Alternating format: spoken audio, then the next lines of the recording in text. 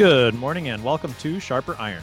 Spend the next hour with us studying the living and active Word of God, His two-edged sword of law and gospel, recorded for you in Holy Scripture, all about Jesus Christ, crucified, risen, and ascended for you. Thanks for tuning in this morning here on Worldwide KFUO. Christ for you, anytime, anywhere. I'm your host, Pastor Timothy Apple of Grace Lutheran Church in Smithville, Texas. Sharper Iron is underwritten by the Lutheran Church Extension Fund, where your investments help support the work of the Lutheran Church Missouri Synod. Visit lcef.org for more information. On this Wednesday, December 18th, we are studying 2 Thessalonians chapter 2, verses 1 through 12. St. Paul comes to his main point of teaching much more quickly in his second epistle to the Christians in Thessalonica. He writes once again about the Lord's second coming, but emphasizes different aspects this time concerning the unfaithfulness that will arise within the church leading up to that day. To help us sharpen our faith in Christ as we study God's Word today, we have with us regular guest, Pastor Philip Hoppe. Pastor Hoppe is the pastor at Peace Lutheran Church in Finlayson, Minnesota, and St. Paul's Lutheran Church in Bruno, Minnesota. Pastor Hoppe, welcome back to Sharper Iron. Glad to be with you again today. So Pastor Hoppe, as we get started this morning, give us some context. What have we seen so far in this epistle that we need to know going into today's text?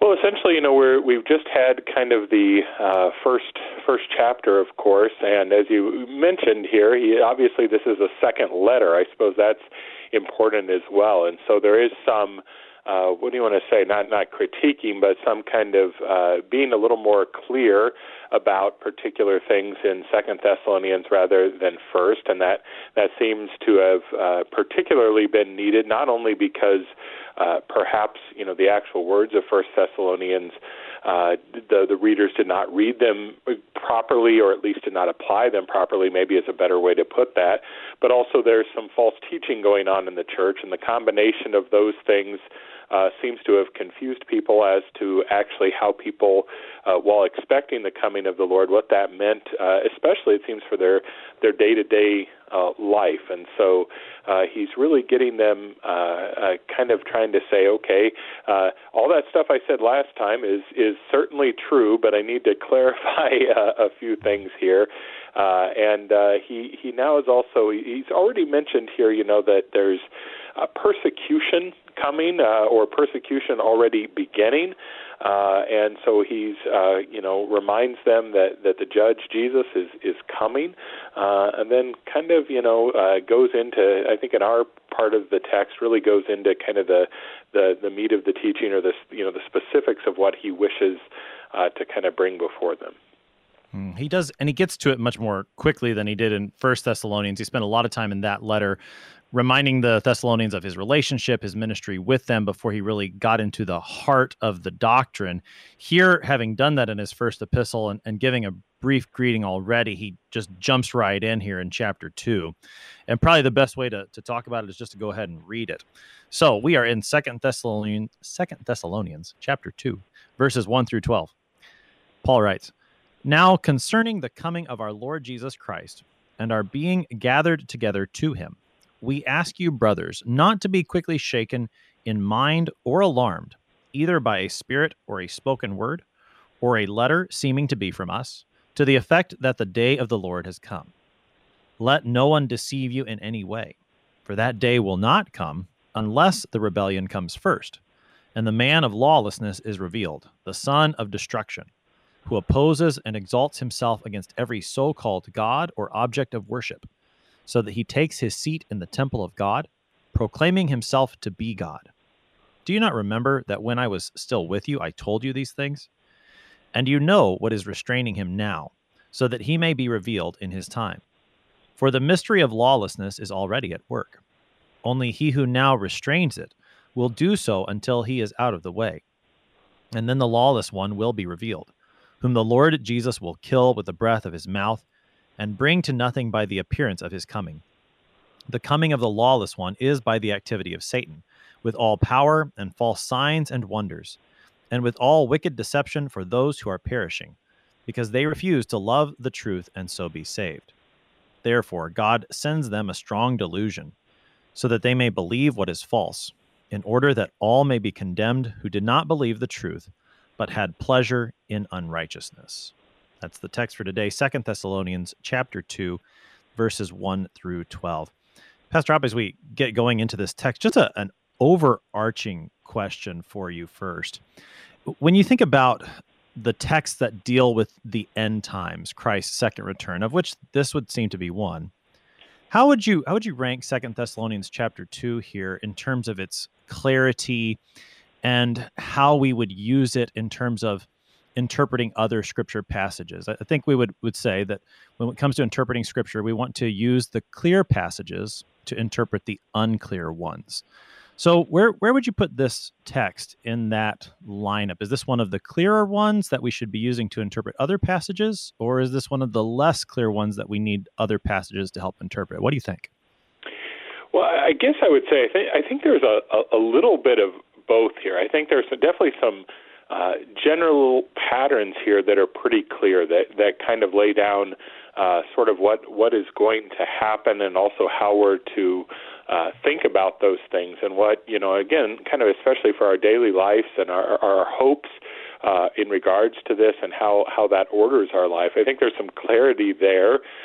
When you get down into some of the specifics of the details of who's being spoken of, right, that's maybe where we get some of these things where we're a little bit not as sure. It's some of these passages that will say something like, let the reader understand, or and we kind of sitting 2,000 years later go, I wish I was there, and I was the reader that just understood right away exactly maybe what his reference was. So I think there's a little of both here, not quite, maybe some of the specifics of Revelation where we really have to go somewhere else to try to kind of place those things all together, and yet not to the other side, which I would put, kind of the clearest passages are just Jesus's words about his own return and some of the general characteristics of it. And I guess in my mind, I would sort of put this a little bit in the middle in that regard. Mm-hmm. Yeah, that's my general sense too. I think overall, the picture that Paul paints is pretty clear, but when you get down into some of those details that he starts to mention, as we'll see when we talk about them, it does get a bit more hazy, and an identification of specifics that's not going to be as clear, and maybe not necessarily precisely what Paul's driving at either. But we'll talk about that when we get there.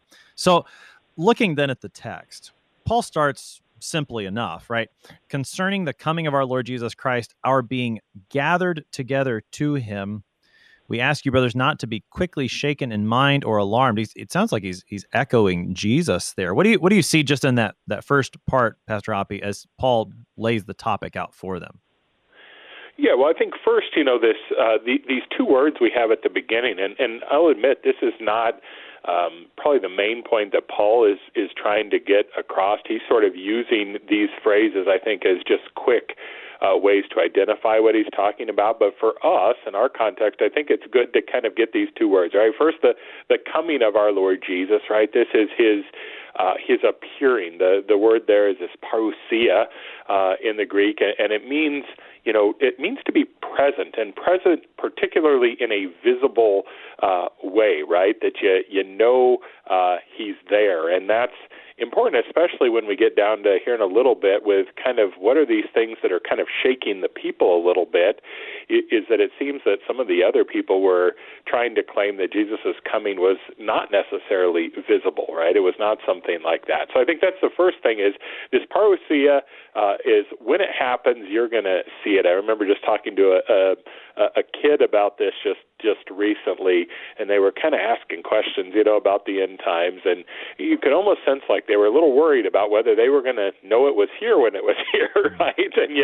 And it's like, no, you'll know, right? It's a visible coming that everyone will be aware of, right? Like the lightning flashing, right, in the sky, Jesus says. So that's kind of the first thing, is that we are talking about, a return that is visible and noticeable, and again, that of course lines right up with how Jesus speaks about his return. And then the second thing that just struck me this time is that, we get that word being gathered together to him.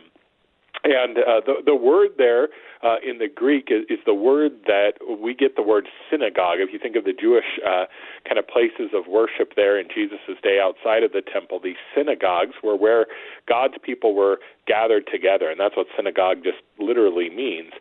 But what a beautiful picture here again to remind us, right, that when our Lord comes, he's coming to gather us around himself.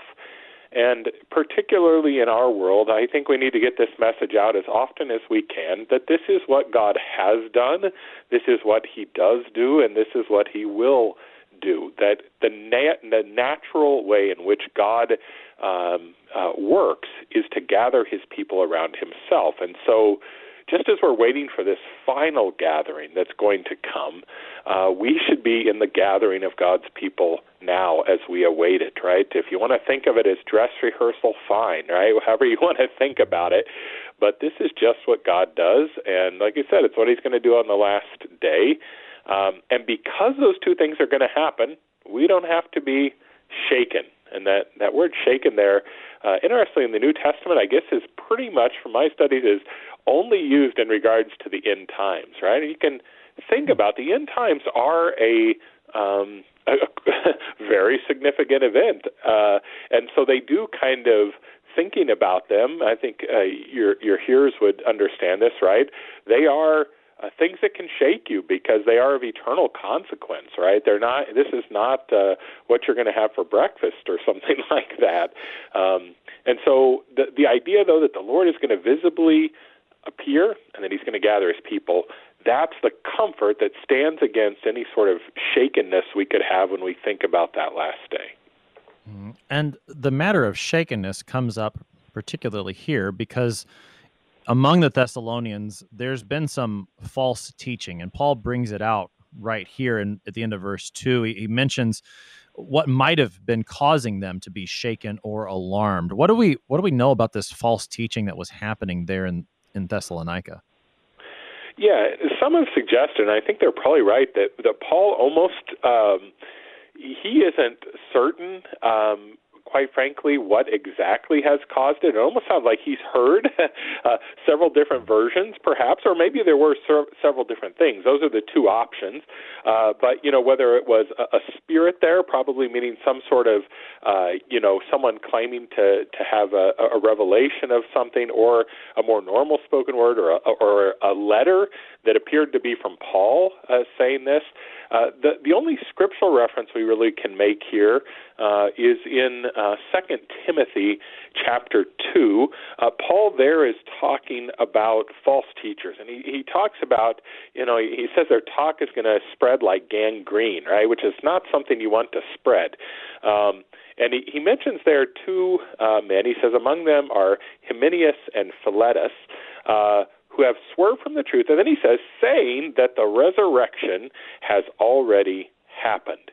And so if there's a specific reference, right, that he's referring to, it might be to these two particular false teachers.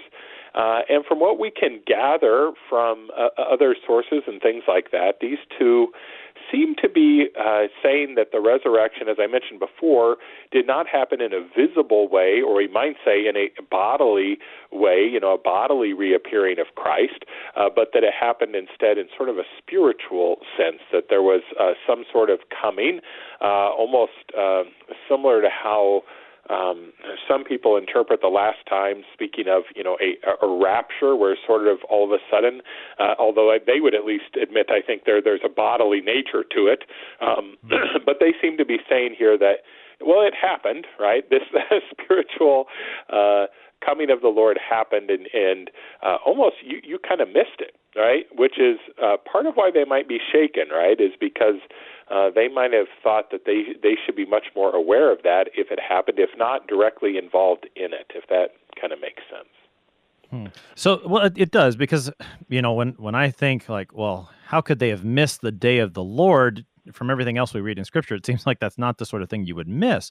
But if they've been taught that, or they've been taught in this false teaching that the day of the Lord is something only spiritual, it's not going to be this bodily thing that we see elsewhere, then that does make sense why this false teaching would have cause such trouble. But maybe that's worth our time to talk a little about, Pastor Hoppy, is the matter of false teaching. On the one hand, we're talking about the end times, and like you said, well, it is important, more important than what you ate for breakfast, but at the same time, it's probably a long way off. What's the big deal if we don't quite get it right, Pastor Hoppy?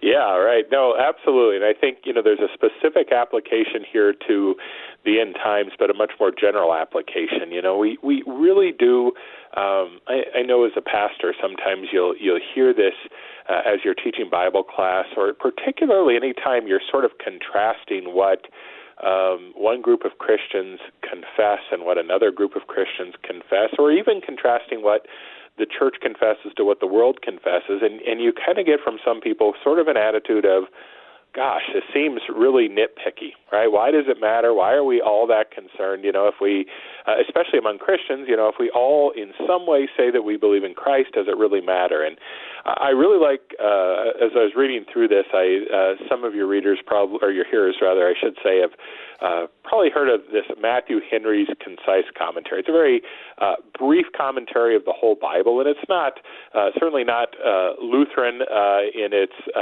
understanding totally. But I've noticed lately that he does have kind of a way of saying things quickly, and he has this little quote where he says, false doctrines are like the winds that toss the water to and fro, and they unsettle the mind of men, which are as unstable as water. Right? So the picture here is, why does false doctrine matter? Because unfortunately, right, in our sinful condition, we are easily jostled, right? Think of the water, sitting in a cup, and all of a sudden, even a little tremor of an earthquake, if you're in a place where those things happen, right, will shake that water. And this is kind of the idea here, is that even a little bit of false doctrine can kind of just set the whole mind at a place of unease, and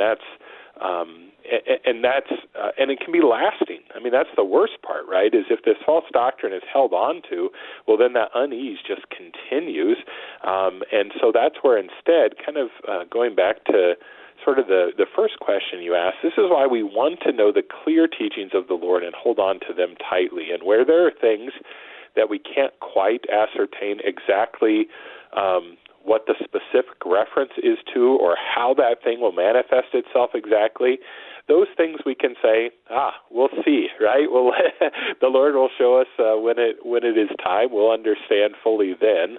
But for now, let us cling to the clear teachings, and let's not get those wrong, lest we be thrown into all sorts of confusion. That's a very helpful answer. It's not about being right for the sake of being right. We don't hold on to true orthodox doctrine just so that we can say we got it right and you got it wrong. But it is about the comfort of consciences, so that they might receive Christ crucified, the forgiveness that is there in him. That's why this is important, and particularly in the matter of the last day, where there is some passages there in the scriptures that are not as clear, and we do scratch our heads saying, well, what exactly is the Lord saying here? To hold on to the clarity is that much more important. And so that's what Paul wants to give the Thessalonians here. And he really starts getting into it then in verse 3, where he says, don't let anybody deceive you anyway. That day will not come unless the rebellion comes first. And he talks about the man of lawlessness next. And before we start digging into some of those details there, Pastor Hoppy, I'd like to hear you talk a little bit about how we reconcile this with some of the things that Paul has said in 1 Thessalonians. And this was a matter that came up yesterday when we were talking a little bit about the sort of the overall themes of these letters. And in 1 Thessalonians chapter 5, when Paul is talking about the day of the Lord, he talks about how it's going to come like a thief in the night. Nobody's going to know. It's just going to all of a sudden happen like that. And here he says, that day's not going to come unless rebellion and man of lawlessness. How do you hold those two true? They're both true, right? This is sacred scripture. It's God's word. They're both true. How do we hold those two truths together as Christians? Yeah, well, I think this is, it's actually pretty consistent with how the scriptures speak about the Lord's coming in general, right? In fact, I preached here yesterday on just kind of, the text for the day, but really focused in on this whole idea of, is it a problem for us that Christ has not come yet? Because all of the scriptures say soon. And we've been, I said I've been saying soon for 40 years in my life, and some of you for 80 years, and the church for thousands of years now soon. And yet, when you really read through the scriptures, you get that these two things can coexist, right? One, that it can be any time. And Jesus, right, talks about, again, thief in the night kind of stuff as well, right? He talks about this, that this is going to happen suddenly. And yet, in another place, he can tell a parable about the virgins waiting, and that there's going to kind of be these things that lead up to the bridegroom coming back, and all of these kind of things. And so they really do always coexist. Both this idea that we should always be ready. We should never just say, well, no, there's something else that has to occur first. And at the same time, that we are to be looking for these signs that kind of give us this hint that this is still coming. And so, while, again, sometimes it is confusing to kind of put together in our minds, I think one of the most kind of comforting things is that this is just everywhere that talks about the end times speaks in these two ways. It's not something that we just, oops, what happened here in 2 Thessalonians, right? There's both a talk of the imminence, or the immediacy of his coming, and there's a talk of a delay in him coming. And I think that's really what we see here as well. Yeah, I think so too. And I think that's the key, is that, look, Paul's saying, hey, these things are going to happen, but it's not like these things can't happen sort of bang, bang, and here's the end, right? Yeah, I mean, right. the amount of time in between these things that he's talking about, that's not even on his radar. He doesn't even attempt to answer that question. So the fact that you've got him saying, hey, here's some things that are going to happen leading up to the end, is not an excuse for saying, well, I haven't seen that happen yet, so I'm just going to sit back and relax. Say that the exact opposite is true. That's 1 Thessalonians chapter 5. Here he's preparing people to live in that time, however long it lasts, because he doesn't know.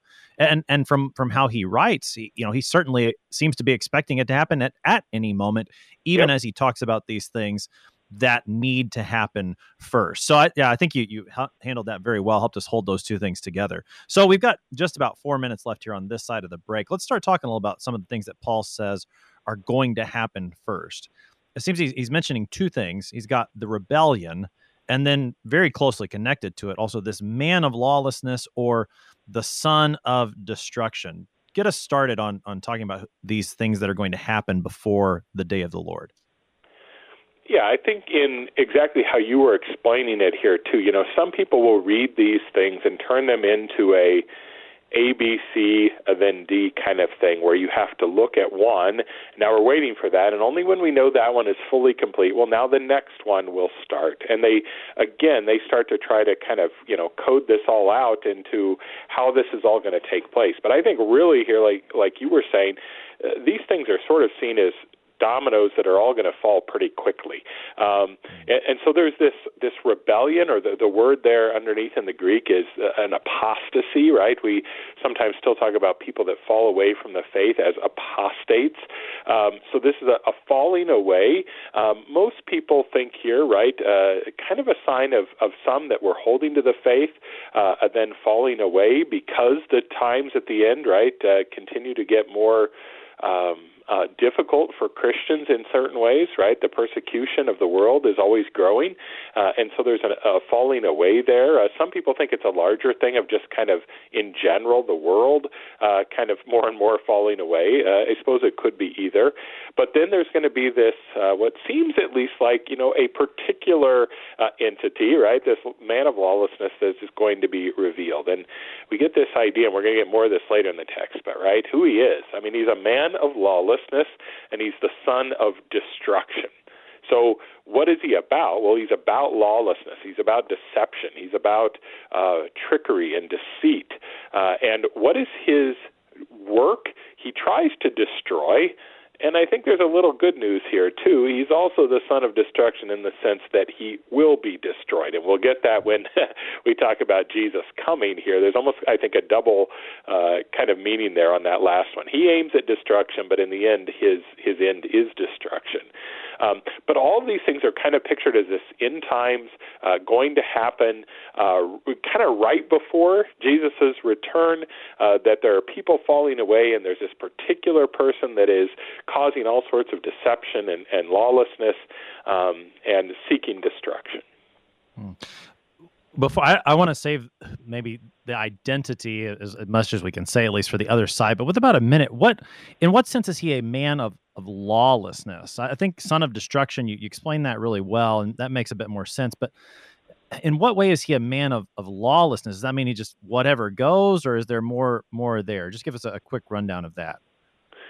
Well, I think in particular here, we would say that first and foremost, he's a man of lawlessness in the sense of he does not walk in the ways of the Lord, right? He is wicked, right? To contrast, like some of the Psalms talks about blessed is the one who meditates on his law day and night. Well, this is the exact opposite, right? He wants nothing to do with God's ways, and as later we're going to be told, right, that his work, any of the work or things that even seem powerful in his life, they are the work of Satan, right? So there's just kind of a super clear distinction here, and he's setting himself against all of God's ways. And then the chief of God's ways, right? He's setting himself against Christ, and he is warring against him.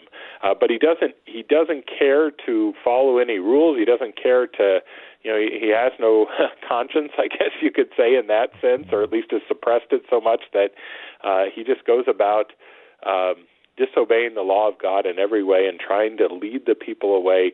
Here, probably, law, again, in the broadest sense of God's instruction, his Torah, leading them away from that, which ultimately, as Jesus tells us, points to Christ.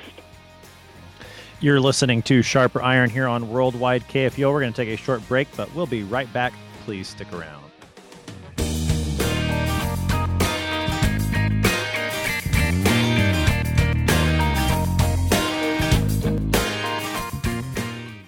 Since 1978, Lutheran Church Extension Fund has had the humble privilege of supporting Lutheran Church Missouri Synod ministries and her workers. Thanks to faithful investors, LCEF has provided thousands of church workers, congregations, schools, and organizations with the low-cost loans and resources they need to reach more people with the saving name of Christ. To learn more, visit lcef.org or call 800-843-5233, 800-843-5233.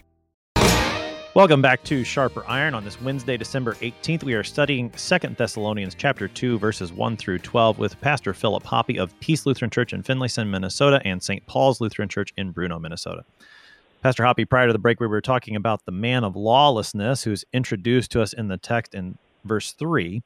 And then Paul goes on to tell us a little bit about what he's going to do. So take us into verse 4 particularly, and then how that might lead people in Christian history and us today to think about certain identifications for who this man of lawlessness might be. Right. And I think, as we said, we're going to try to encourage people, right, not to be shaken by trying to identify the specific details of this. And yet, the thing that, we shouldn't be uncharitable to those who try to do this, in the sense that I think, like I said, there is a sense in which when you read this text in the plainest way, it does seem that there's sort of a specific referent here. There's a specific person that's being talked about, and so you can see how people would want to identify there, right? That's kind of charitable to say that, right? That we can understand how when you read this, you kind of go, well, what is this? Who is this? Wait, can I figure it out? And so then again, those that really spend their time doing this, which again we would say is really not the point, right? That in fact, if you want people that are shaken about the end times, they're usually the people that do try to discern every detail of this text, of the prophecies in Daniel and Revelation, even the Gospel of Matthew and Mark. When they try to get into every detail, they tend to get very shaken, right? Because then they're always trying to figure it out, and then if they're wrong, that shakes them, right? Wait, that didn't go as quite as I thought it was, and I was sure the temple would be, in their mind, would be rebuilt. We probably shouldn't go too far down that road because that would get us into a whole understanding of the last time. But they get so into these details that they can be shaken, and we want to ultimately urge people, know the basics here of Christ's return, and that's what will bring you comfort, even though there will be specific things that will happen. You don't need to figure it out. Just trust the Lord that they will happen, and that He, right, is the one that's going to make everything okay in the end. But verse 4, says, who opposes and exalts himself against every so-called God or object of worship, so that he takes his seat in the temple of God, proclaiming himself to be God. So we see this man of lawlessness is arrogant in every way. He's prideful in every way, right? He doesn't want anything else to have any sort of worship. He wants only himself to be regarded as God and worthy of worship. Now, throughout history, right, the question has been, well, who could this even refer to? In the early church writings, a lot of the early church fathers believed that this spoke first and foremost, although they, I think, all understood that, and we'll talk about this in a little bit, that there would not only be one sort of antichrist, although there might be a specific one at the end that sort of leads up to the end, but there are lots of people who fit this mold throughout history. And in their day, they saw Nero, one of the Roman emperors, who, if you don't know the story of Nero, I'll give you just the quick basics, right, is that Nero was sort of frustrated and out of sorts, and a lot of people think he actually ended up sort of setting the city of Rome on fire. That's a little bit of a disputed historical issue, but then when the people were really upset that Rome burnt, he turned on the Christians and said, the Christians must have done this. So then did all sorts of horrific things, right? He sort of set Christians ablaze, sort of making them into human lamps. He let wild dogs, devour them. I mean, all sorts of awful things. He would, wrap them up in skins of other animals so the dogs would be particularly vicious. So he's an awful guy, and you can understand how, boy, here's a character that sure seems like if there is a man of lawlessness, one who doesn't care about God's ways at all, this could be him. But of course, in one way, we know that Nero came and went, and the Lord Jesus did not return soon, at least to our, rendering of soon. And so as you go through history, right, some say, well, okay, is this Nero? Now, the one thing with Nero is this whole idea of him sitting in the temple seems a little much for Nero, that he didn't quite go to that extent, although the Roman emperors did speak of themselves as divine, so, there might be some of that there. But this image of being in the temple, the next kind of big category of thought on this in our own tradition as Lutherans, right? Martin Luther said that the office or the role of the papacy, the Pope, not a particular Pope, but that whole office as they conceived it, that whole job as they conceived it. He said, this is the Antichrist. And he, of course, pointed here to, they are literally sitting in the houses of God, right? These big cathedral temple-like things, and yet here they are deceiving people, and for Luther, particularly worried about them deceiving people as to the nature of how one is saved, right? Teaching them to trust in something else. And so Luther, in our confessions, right, identify again, not a specific pope so much, but as the whole idea of the papacy as being the fulfillment of this. And then we could go on, right? Every generation, I think rightly, if they're believing in the Lord and reading His Word, thinks that their day might be the day or is the day.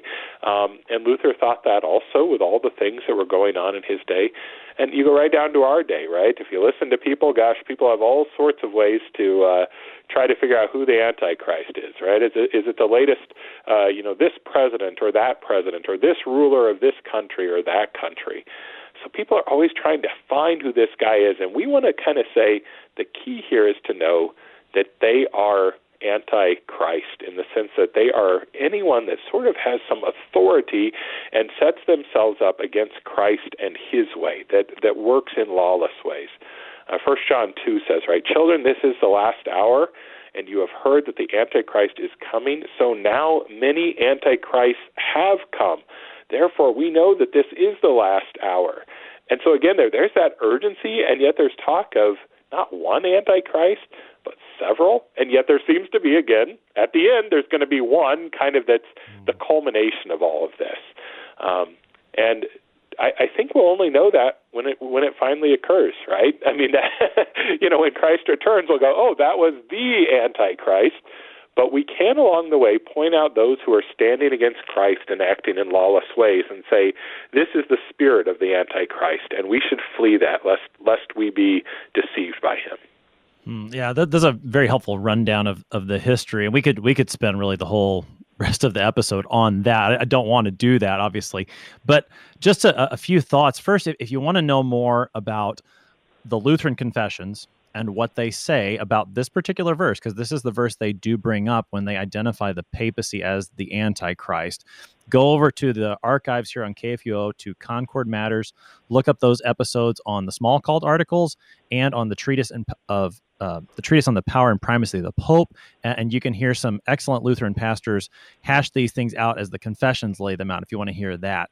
And to Pastor Hoppy, just to go back now more to what the text is saying and how you're laying it out, I appreciate the way you've handled it and making those connections to the Antichrist, as he's mentioned, or Antichrist, as John mentions in his first epistle, and connecting those two things, and helping us, I think, to be more focused on looking for Christ to return for our deliverance, and not so much focused on trying to figure out who the Antichrist is.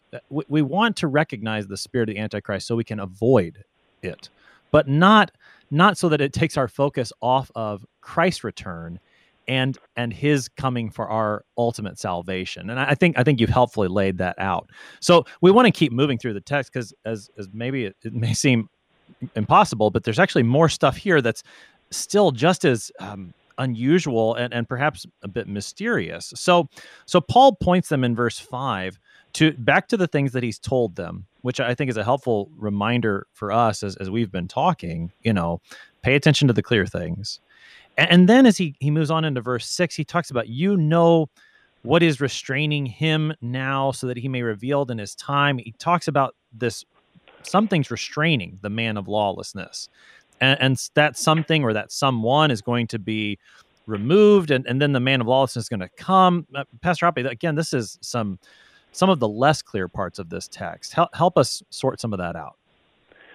Yeah, again, and kind of reading through the history of kind of the church's, interpretation of this, those that thought that the man of lawlessness did refer to Nero in particular, actually thought that the force sort of restraining him was the Roman Empire itself, which seems weird because he is kind of at the head of the Roman Empire. But one of the things we know about the Roman Empire is there were a lot of struggles for power, right? There were a lot of back and forth in the Roman Empire. And so what some of the early church fathers thought was sort of that instability of the Roman Empire was actually kind of holding down this one who would just be completely lawless, because they had to think of so many things and who would like this and who would not, and who might rise up against me if I did this, who might I upset, and they needed to kind of keep everything together. And so I think that's possible. I think more generally, right, the church throughout history has said that the ultimate force that restrains the Antichrist is the Holy Spirit. And certainly the Holy Spirit can work through any means he needs to. So, if we want to say that in the time, that this book was written, that he's working through the Holy Roman Empire or some of the machinations of that, right, that's certainly fine to say that too, that's the work of the Spirit doing that. But ultimately, and you get this in all the scriptures, right, how God has a proper time for everything. And it seems odd to us that, God doesn't always just display his power right away. Or in this case, the opposite. Why, if the Holy Spirit is restraining the Antichrist, why would he ever unrestrain him, right? Why wouldn't he just keep him bound up? And yet, right, God has this sense of there's a proper time for everything. This is Jesus, before Pontius Pilate, and saying nothing as all the accusations are being accused. And we could say, well, why doesn't Jesus just speak up and clear this up, that these things weren't true about him? Well, why? Because the hour had come for him to be handed over, for him to die. And I think that's really what we see here, is that the Holy Spirit, right, is restraining this man of lawlessness until the end. Then all these things that have been prophesied will come true. And for this brief moment, right, this man of lawlessness will be free to do his thing. But I think that's the overall theme here, is God is the one restraining him until that very last time. What you said there about the Lord's passion and the way that he's the one directing the events there was what was coming through my mind before you even went there. That's where my mind was going too. So I'm glad to hear you were thinking the same thing, because that reinforces what I was thinking too, that all along in our Lord's passion, it seems like all of these things are just sort of happening to him. But the reality is that he's the one who's in control, working these events ultimately for the salvation of his people through his death and his resurrection. And I think that's a good point of comparison to bring up here when it comes to this man of lawlessness, that behind it all stands the Lord's will and work for our salvation, that through it all, even as he restrains and then unrestrains this man of lawlessness, that he's doing it all for the sake of our salvation. And Paul never loses sight of that fact. And I think where we start to get the very clear stuff here is in verse 8, where the fate of this man of lawlessness, this son of destruction, is brought up. Pastor Hoppy, what does Paul tell us?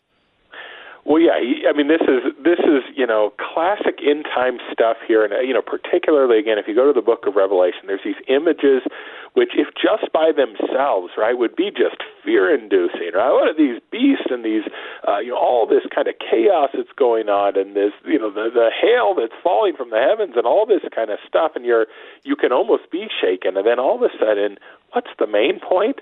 Well, the Lord Jesus is going to appear. And this man who rages and deceives, and even we're told here in a little bit, right, has power to do all sorts of false signs and wonders.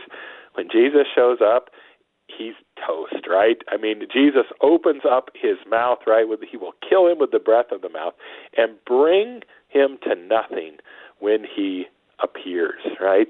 And here's really the great comfort of this passage is, again, if we get too riled up about the man of lawlessness, we'll get shaken, we'll get scared. What we have to know is, this one is going to come, and it sounds like it's going to be quite a time when he is revealed. But yet, what would we do even if we were, and we may, right, live through those days? We're going to say, when is Christ coming? Because when Christ comes, he's going to open his mouth, and with the breath of his mouth, he's going to bring that work of the lawless one to nothing. Just in an instant, with ease, right? And of course, we shouldn't miss here, right? He does it by the breath of his mouth, right? God's word, that all-powerful thing, right? Let there be light, and there was light. Your sins are forgiven, and they are forgiven. This is my body and blood, and it is his body and blood. And here at the end, right, be gone, lawless one, and he is gone, right? That's just the great comfort, and really where we want to put our focus at the end is not who is this guy, but even if he appears, and even if we live through that time, we know one is coming who will bring him to nothing with just his word. Mm-hmm. And even as we've already seen these enemies of the church, whether we're thinking about Nero or the office of the papacy, that those were nothing compared to the Word of God. Think of how the Word of God prospered even amidst the Roman persecution. Think of how the Word of God prospered throughout the Reformation. And still today, that Word of God is beating back any of the spirit of the Antichrist or any of this mystery of lawlessness that is still at work in these last times as we're waiting for Christ to return. And thanks be to God that it is by his word that this happens, because as Paul continues in verses 9 and following, we see who's really standing behind this, Pastor Hoppy. Yeah, absolutely, right? He does all of his work by the activity of Satan. And again, the key thing here is he is going to, there's this phrase, the false signs and wonders, right?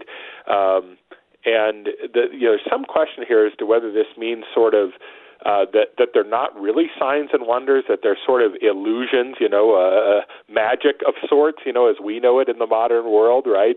Some sort of a sleight of hand or something like that, or whether they simply are real signs and wonders, but they proceed from the false one, from the devil. I don't think we can know that, but I think that the key thing is he's going to appear to have power. That's kind of clear. And if we don't know who has the real power, right, it's going to be bad, right? It would not, it would shake us. It would frighten us.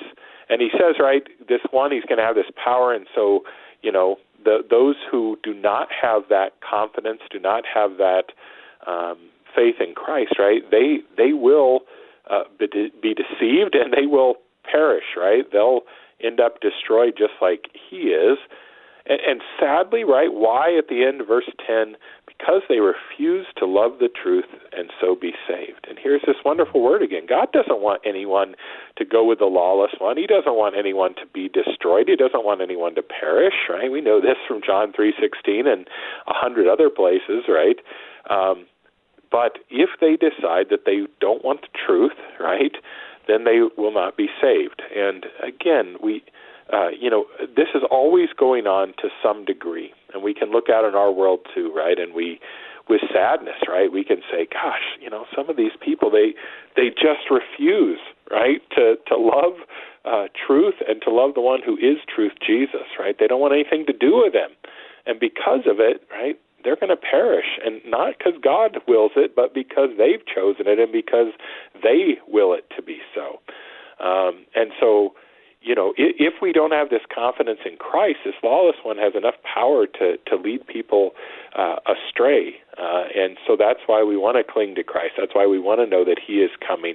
And that, even if we would live to see a particular person that is doing things that seem quite powerful, right, that we would still say, we know this guy, right? He's the man of lawlessness, and I don't want him. I love the truth, and I love the truth Jesus who's coming to destroy this one. I'm glad you brought out that last half of verse 10, that the Lord does desire the salvation of all people. That's why he sent Jesus. That's why he provides for the proclamation of his word.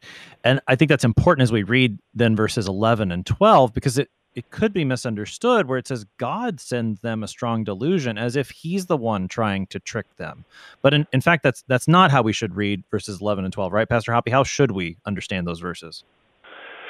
No, and this is, something we see pretty consistently in the Scripture again, right? That always when there's any talk of God sending a delusion, or in other parts of the Scripture we get this idea that God hardens someone's hearts, right? There's never a case where that occurs, and the point is simply that God woke up in the morning and said, you know what, I'm going to make this person not believe. I want them to perish.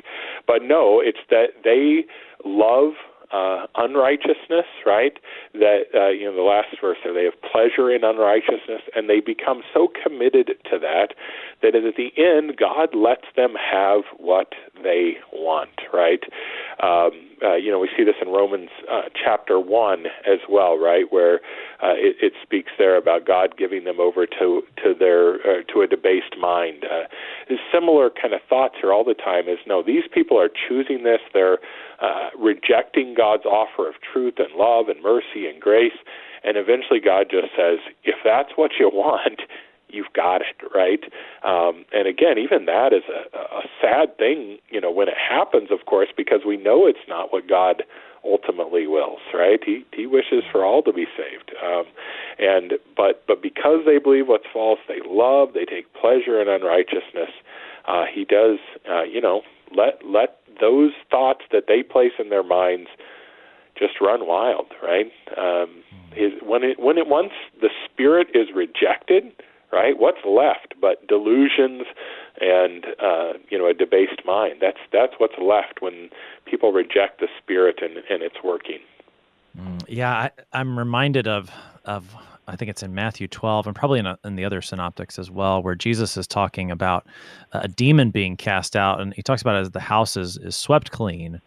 And then if nothing comes in, right, if the Holy Spirit's work does not fill that person with faith in Christ Jesus, what happens? 7 more demons come and finding the house clean, take up residence, and it's all the worse. And I think that's what you see here as Paul concludes his this section here concerning the man of lawlessness, the apostasy, the rebellion. So Pastor Hoppy, lest we end on a note like that, help us out with, we've got about 4 minutes left here now in the morning. Help us bring a summary of this, and again, point us to that comfort that Paul would have us have from these end times teachings that he's laid out here.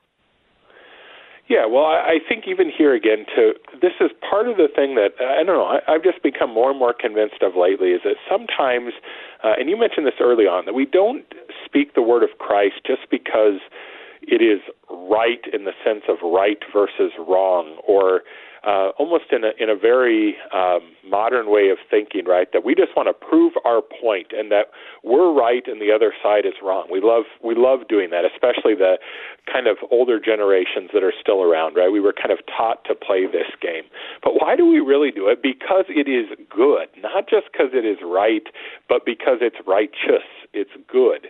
And I think this is the key, right? Why do we speak truth? Why do we try to talk to people that do right now take pleasure in unrighteousness and don't love the truth? Why should we be speaking to them? Not to condemn them solely for that purpose, right? That the word we speak will be condemning because it's the law of God, but we don't do it for the purpose of condemning them. We do it because we wish to get them to the place where instead, I said that wrong, let me correct that. We wish to, but we wish to be the means, right, to which the Holy Spirit is going to bring them to a place where instead of loving unrighteousness, they love righteousness. And instead of loving delusions and deceptions, they love truth. And why? Because that's good, and that's what God's will is.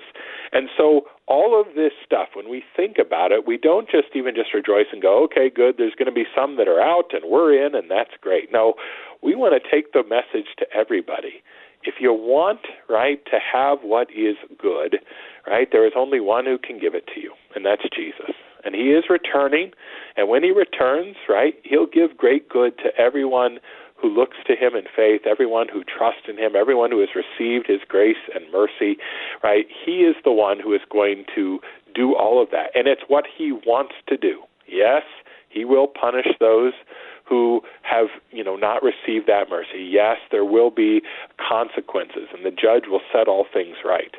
But he would love, right? Just he talks about his first coming this way, that he would have loved to show up and just be able to say grace and mercy to everyone, grace and peace to you, and that's it, right? You've all been prepared. If John the Baptist's message got out to everyone and everyone repented, and Jesus could just come and say, awesome, everything's good here. Now let me die for your sins, give you this forgiveness of sins. That's what Christ wants. And so let us, right, go out with this message because we know it's good for us, but we also know it's good for all that we're speaking it to, even those who might react against it initially. We do it not to prove them wrong, but to give them what is righteous. Pastor Philip Hoppy is the pastor at Peace Lutheran Church in Finlayson, Minnesota, and St. Paul's Lutheran Church in Bruno, Minnesota. Help Thessalonians chapter 2, verses 1 through 12. Pastor Hoppy, thank you so much. Yeah, very glad to be with you and to get to share this word with you. Paul lays out the teaching concerning the end time so that you would not be shaken, so that you would instead stand firm in the Lord Jesus Christ, who on the last day is coming for your deliverance, when all rebellion, all apostasy, all lawlessness will be removed. And those who have trusted in him, you, dear Christian, you will be taken together with him. You will be gathered with him, just as he desires to live body and soul with him, resurrected for all eternity. I look forward to being there with you on that day. I'm your host here on Sharper Iron, Pastor Timothy Apple of Grace Lutheran Church in Smithville, Texas. Thanks for spending the morning with us. Talk to you again tomorrow.